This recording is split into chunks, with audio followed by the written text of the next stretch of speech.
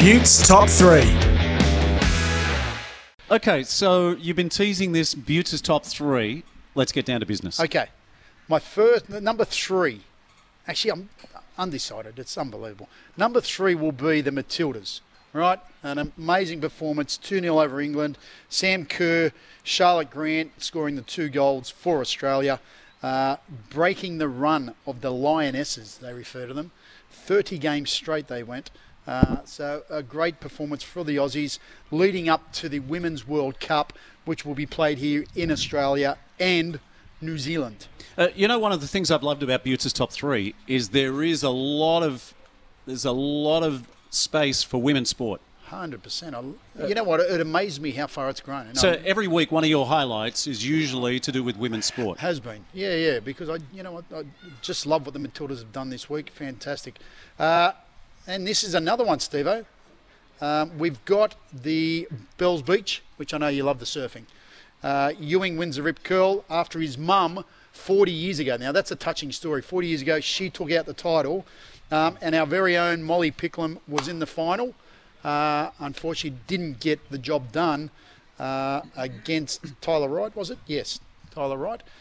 Two-time world champion. Yeah, she goes okay, apparently. But our girl is still number 1, young Molly, so that's a fantastic effort. I'm going to give... So is that number 2 for you? That's number 2. An honourable mention to John Rahm for winning the Masters. Great effort. Fantastic. Hey, look at Valentine Holmes. He loves that. He's fired up. The coveted green jacket. And it's only an honourable mention, but I could not put him in there. Give us your thoughts, Valentine Holmes. Very good performance from John. And we almost had, I think the highest ranking Australian was Cameron Smith, I believe, for 2022. So, yeah. Gee, sounds like the Whispering Ted Lowe. He certainly does.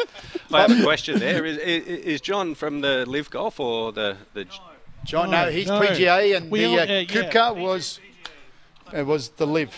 Yeah, Kupka. Calm down, boys. One person at a time, thanks. I'm good with my pronunciation. But the number one this week. What about? I told Robbo about Seamus. Oh, Seamus. Seamus Power. I wonder how he went in the. Now, I've got to make a pronunciation here, and it could be anything. All right. Who knows? But it is the Indian batsman from the Calcutta Knight Riders, right? Did you see this during the week? No. Last week, Rinku Singh blasted 5 sixes of the final 5 balls of the game to win it. They needed 28 to win with 5 balls to go. Wow, he has tonked 5 sixes in a row.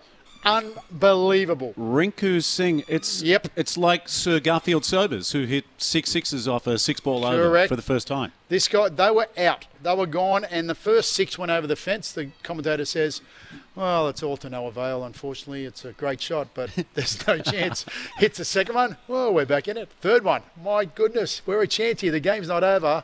And he just went tonk. 28 runs. He needed I think his first 13 runs was off 15 balls. His next 40 runs were off 7 balls. Yeah. Unbelievable batting performance. Unbelievable. You love cricket, don't you? I love the cricket, the IPL, and I love the fact that you're gone. 28 runs. Any Aussies involved in that match? No, not that I'm aware of. I didn't go into that much detail, mate. Settle down. All right. I'm good, but I'm not that good. So there's my top 3. Buetts' top 3, Matildas, the surfing at Bells Beach, the iconic event that we all love. Yep.